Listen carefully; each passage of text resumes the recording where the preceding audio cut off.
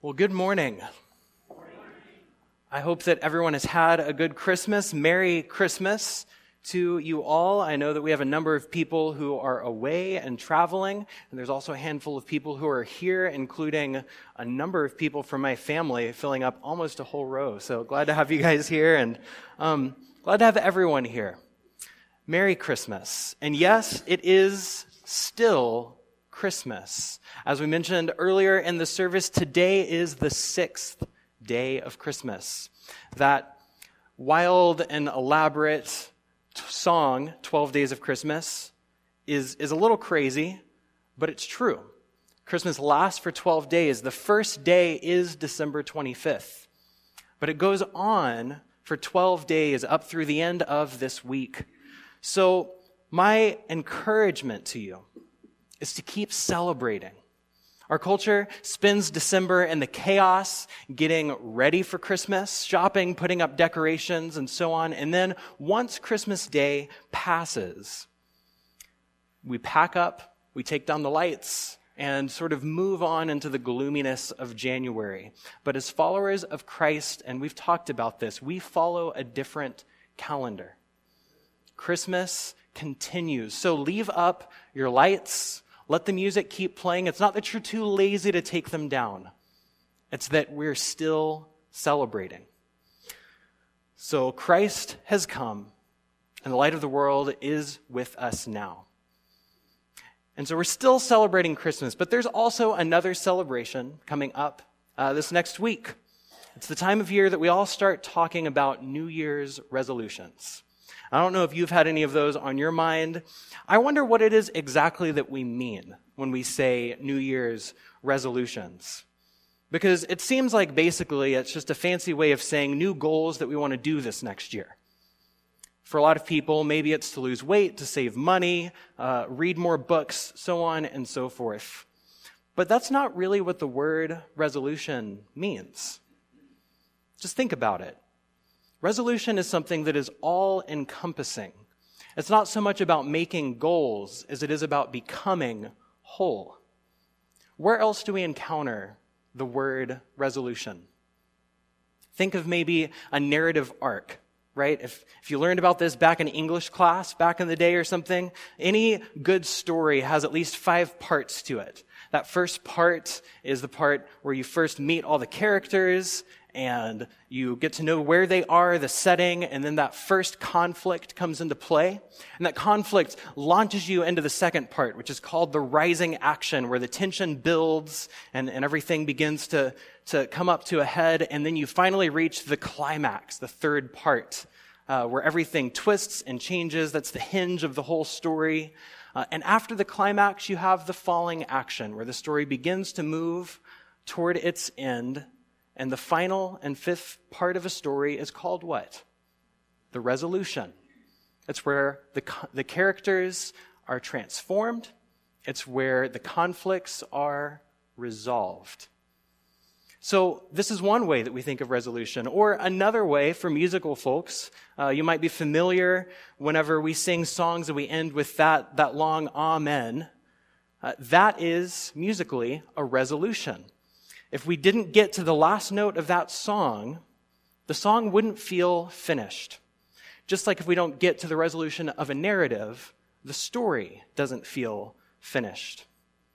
So we talk about New Year's resolutions, but really resolution is less about starting something new and more about finishing something well. It's about characters who were at odds with one another, notes that were out of tune with one another. And all of these come together in a new way. And I think if we look at the world around us, we see a desperate need, not for New Year's resolutions, but for true resolution.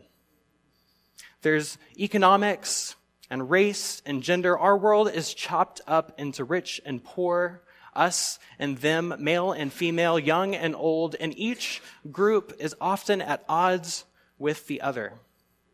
But I think that we find a great deal of hope in our text today. So if you have a Bible, go ahead and open up to Luke chapter 2. We're going to be in Luke chapter 2. And over this past month, we've been in this series called Songs of the Season. We started several weeks ago in the prophet Isaiah, thinking of the songs of the prophets. And then over the past few weeks, we've been looking at all these songs that pop up in the first couple chapters of Luke. Mary sang after she was visited by an angel.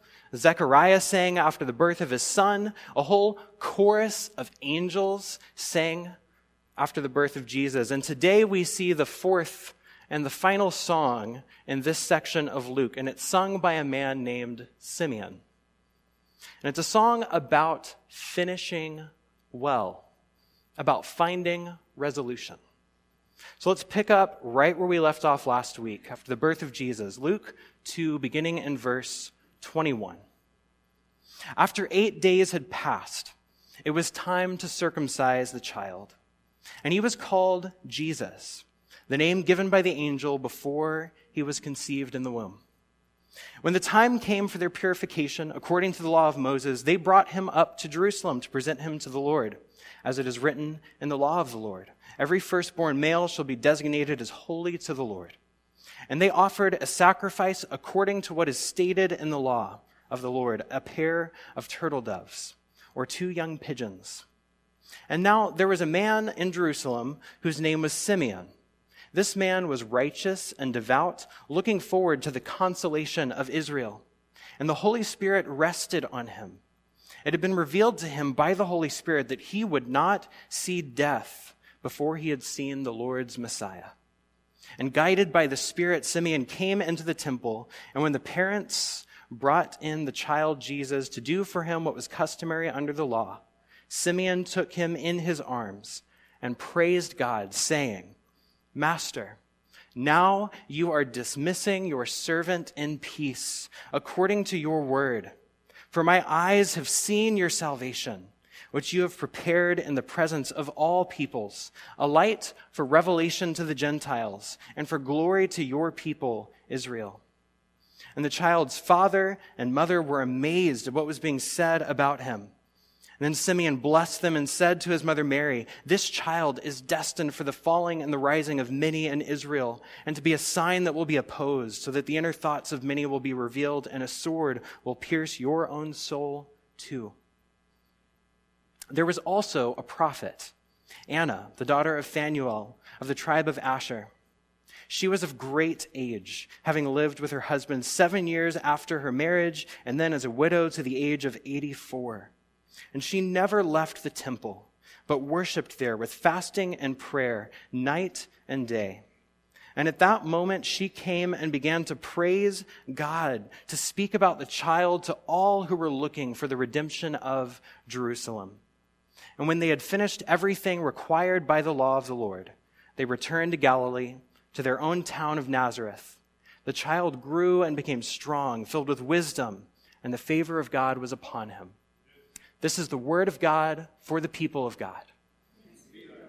Amen. Let's pray. Father, thank you for your word, and thank you for this story and these songs that we sing, that we rest in, and that we meditate on. God, as we consider your word today, I pray that you would sharpen our minds and soften our hearts, that we might know you and love you. We pray this in Jesus' name. Amen. Amen. So after we began this whole thing with the songs of the prophets, aching and longing for the coming of the Messiah, today we meet 2 prophet figures who find that longing met in Jesus, who comes to the temple, and Simeon sings a song. And his song is a song of resolution. He says, "Master, now you are dismissing your servant in peace." And so at the arrival of Jesus, Simeon has arrived at the end of his own life, his purpose fulfilled. He has found his resolve. So he sings about this resolution, and he sings of a coming peace. But Simeon is not the only one who finds resolution in this passage. His song stands at the center of it, but all around, I believe there are little hints of resolution all over. Little notes that had been out of key, shifting into their proper place to make a harmony. So I want to walk through this scene again and follow Jesus and his family and look at some of the resolutions that are found along the way. Because it says that Jesus' parents brought him to Jerusalem to present him to the Lord. And so they made their journey to and through the temple. And the temple itself is not just a single structure. It's like a series of concentric circles or squares. It's made of a bunch of different courts. And each court that you would enter into had almost different permissions, so to speak. Different people who were allowed there or not. So on the outermost part of the temple, there were a series of shops, money changers and sellers, where people could purchase animals and other things for the sacrifices that they were making in the temple. And then inside the Temple Mount, there's this court of the Gentiles. And that's where non-Jewish God-fearers would come to worship God. And then journeying beyond the court of the Gentiles, you would eventually enter what's called the court of women, which is where Jewish women could gather and worship. And then beyond that court, you have the main temple structure, and at its very center, you find the Holy of Holies, where only the high priest could venture on high and holy days. And I think that this pathway through these many courts is essentially the route that the infant Jesus and his parents would have made for Mary's purification and for Jesus' presentation. And so in each location, I think they find this hint of resolution, this hint of resolve. So the first is the resolution, I believe, of inequity. And they find this in those outer courts, that outer layers. They're going through the money changers. So you may remember this theme of inequity coming up a few times over the past few weeks. Several weeks ago, we read in Isaiah that the Messiah would come to bring justice and equity upon the earth. And then we heard Mary sing of the powerful being brought down and the lowly being lifted up, of the poor being filled and the rich being turned away empty. And we get a small glimpse of that equity here.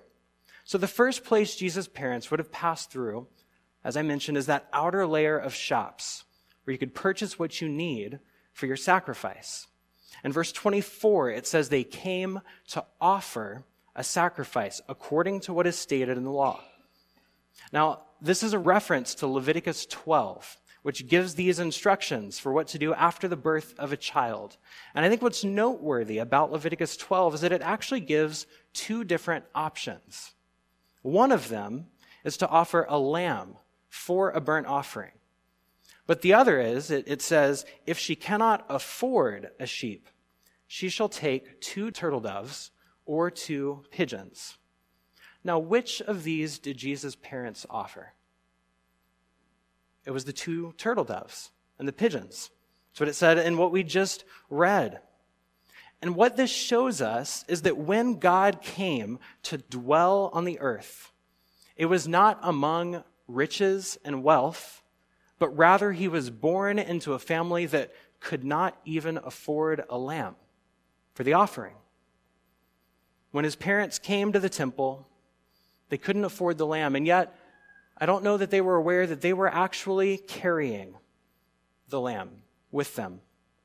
They didn't know that they had brought the lamb with them, the lamb who would be offered up for all people. You see, Jesus came not to dwell with the wealthy or to become rich, but rather to bring justice and equity upon the earth. And that's why Paul writes in 2 Corinthians 8:9, you know the generous act of our Lord Jesus Christ, that though he was rich, yet for your sakes he became poor, so that by his poverty you might become rich. I think it's very likely that the very table where Jesus' parents purchased the doves and the pigeons for this sacrifice could have been one of the very same tables that Jesus would later overturn. Jesus comes to do away with economic barriers. At the coming of Christ, the rich find humility, the poor find dignity, and inequity begins to find its resolve. So after getting the birds for their sacrifice, Jesus' parents would have made their way a little bit farther in through the court of the Gentiles. And I think this might just be where they come across Simeon. And it hints at a second resolution, the resolution of identity. There have been echoes of this also all along the way. If you remember back to the beginning of the month, Isaiah spoke of the wolf dwelling with the lamb, of the calf and the lion dwelling together, and so on and so forth. He looks to a day when there will not be wild and tame, but rather a whole animal kingdom dwelling together in peace. And so when Mary and Zechariah sang, they both mentioned the coming of God's salvation to the descendants of Abraham. But when the angels appear, and we read this last week, they make a much more radical claim. The angel says, I am bringing you good news of great joy for all people. And this radical claim lies right at the heart of the song that Simeon sings here. In verse 30, he says, my eyes have seen your salvation, which you have prepared in the presence of all peoples. It is a light for revelation to the Gentiles and for glory to your people, Israel. So just imagine what it would be like for Simeon to sing these words amidst the court of the Gentiles. What wonder and hope these words might hold. Simeon himself may have even been a God-fearing Gentile. The text doesn't tell us. But what we do know is that he sings that this salvation of God has been prepared in the presence of all peoples, for both the Gentiles and the people of Israel. So Isaiah prophesied of a day when there would no longer be wild and tame. And Jesus comes to bring about a day when there will no longer be us and them, when there will no longer be divided by our competing identities. The baby who Simeon sees here and sings of is the one who would grow up to visit with a Samaritan woman at the well, the one who would heal a Roman centurion's daughter, the one who would call both zealots and tax collectors to follow him. These are people who both work for the government and want to overthrow the government. And he calls all of them to him. When Jesus came, he no longer distinguished people for their race or for their culture or even for their own religious sect, but he called them all to him. And he offered himself for them. In Ephesians 2, Paul writes, in Christ Jesus, you who were once far off have been brought near by his blood. For he is our peace. In his flesh, he has made both groups into one, and he has broken down the dividing wall, that is, the hostility that is between us. Jesus came to tear down the wall that separated the court of the Gentiles from the rest of the temple. And at the cross, he took on violence handed out both by Jewish leaders and by Roman officials, so that we might no longer be violent toward one another amidst our differences. At the foot of his cross, both Jew and Gentile stand on level ground, and these competing identities begin to find their resolve. And so after their encounter with Simeon, potentially as they're passing through the court of the Gentiles, the next place Jesus' parents would have made their way through is the court of women. And the next person they encounter is a woman named Anna. She's a prophet. She's been devoted at least 80 years to living and worshiping and serving in the temple. And now there's no recorded interaction between Anna and Jesus' parents. But in verse 38, it says, at that moment, she came and began to praise God and to speak about the child to all who were looking for the redemption of Jerusalem. So at the very moment that Jesus' parents are bringing him to the temple, Anna begins to praise and to prophesy. And she becomes one of the very first people to preach the coming of Christ.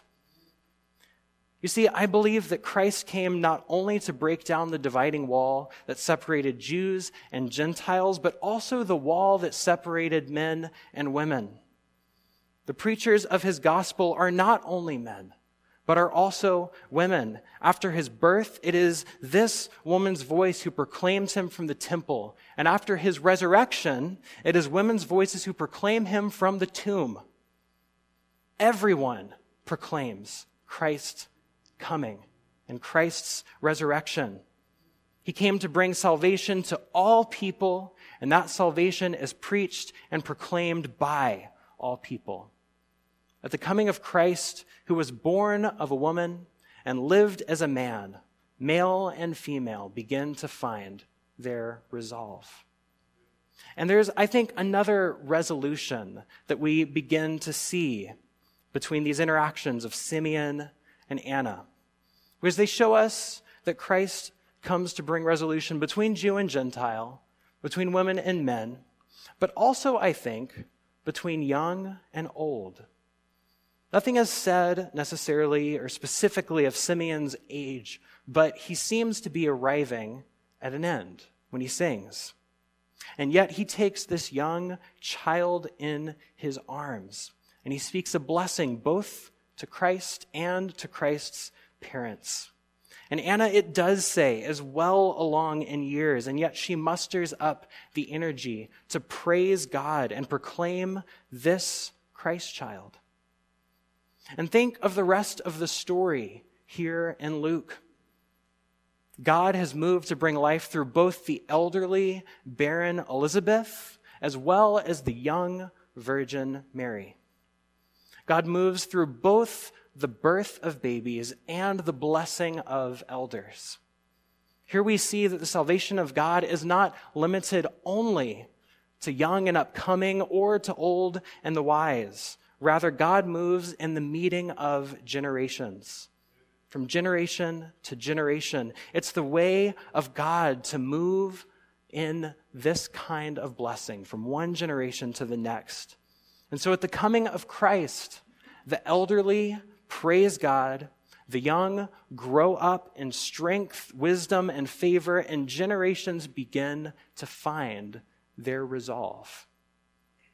So how do we respond to all of these stories of resolution? As we journey with Jesus' family through the temple, which court is it that you find yourself in? Where do you fall within the resolution of the rich and the poor, of Jew and Gentile, of male and female, of young and old? How might you move further toward the resolution that God is beginning to do here in this story? Perhaps if you find yourself in the outer courts where the merchants are, if you are rich, then the call is to share your wealth with others in generosity. Or if you're poor, then it's to share your need with others in humility. God desires that neither rich nor poor would be alone in their wealth or their need, but that they would find resolution in community together. As we enter the courts of the Gentiles, maybe that's where you find yourself. We have to consider the divide between us and them, between culture and race. I wonder how we might consider moving toward those who are different from us.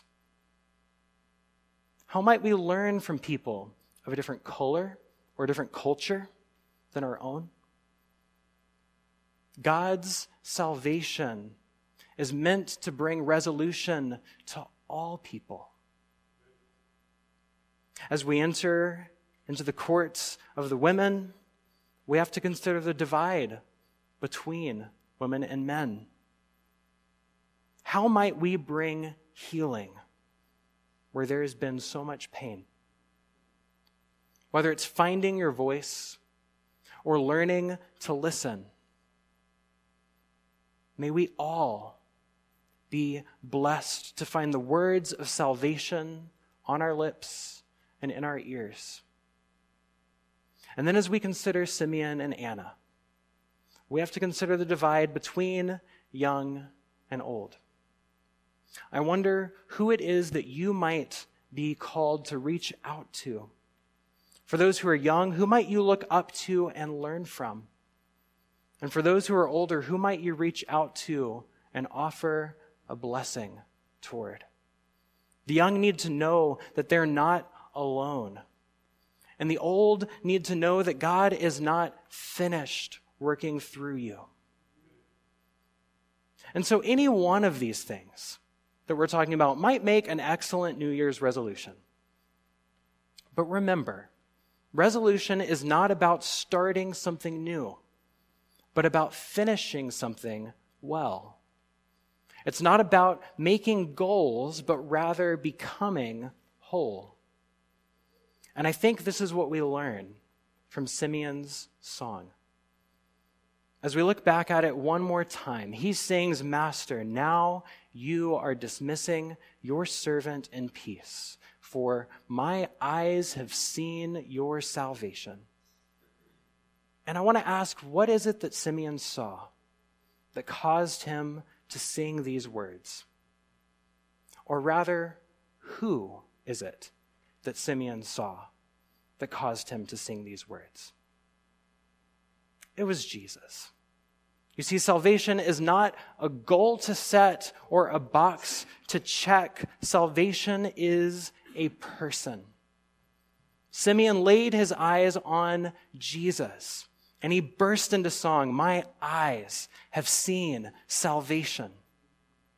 So as we go from this place today, as we come to the end of this year and venture into the next, my prayer is that we would find our resolution in Jesus Christ, of whom Paul wrote, "In Christ Jesus, you all are children of God through faith. As many of you as were baptized into Christ have clothed yourselves with him. There is no longer Jew or Greek. There's no longer slave or free.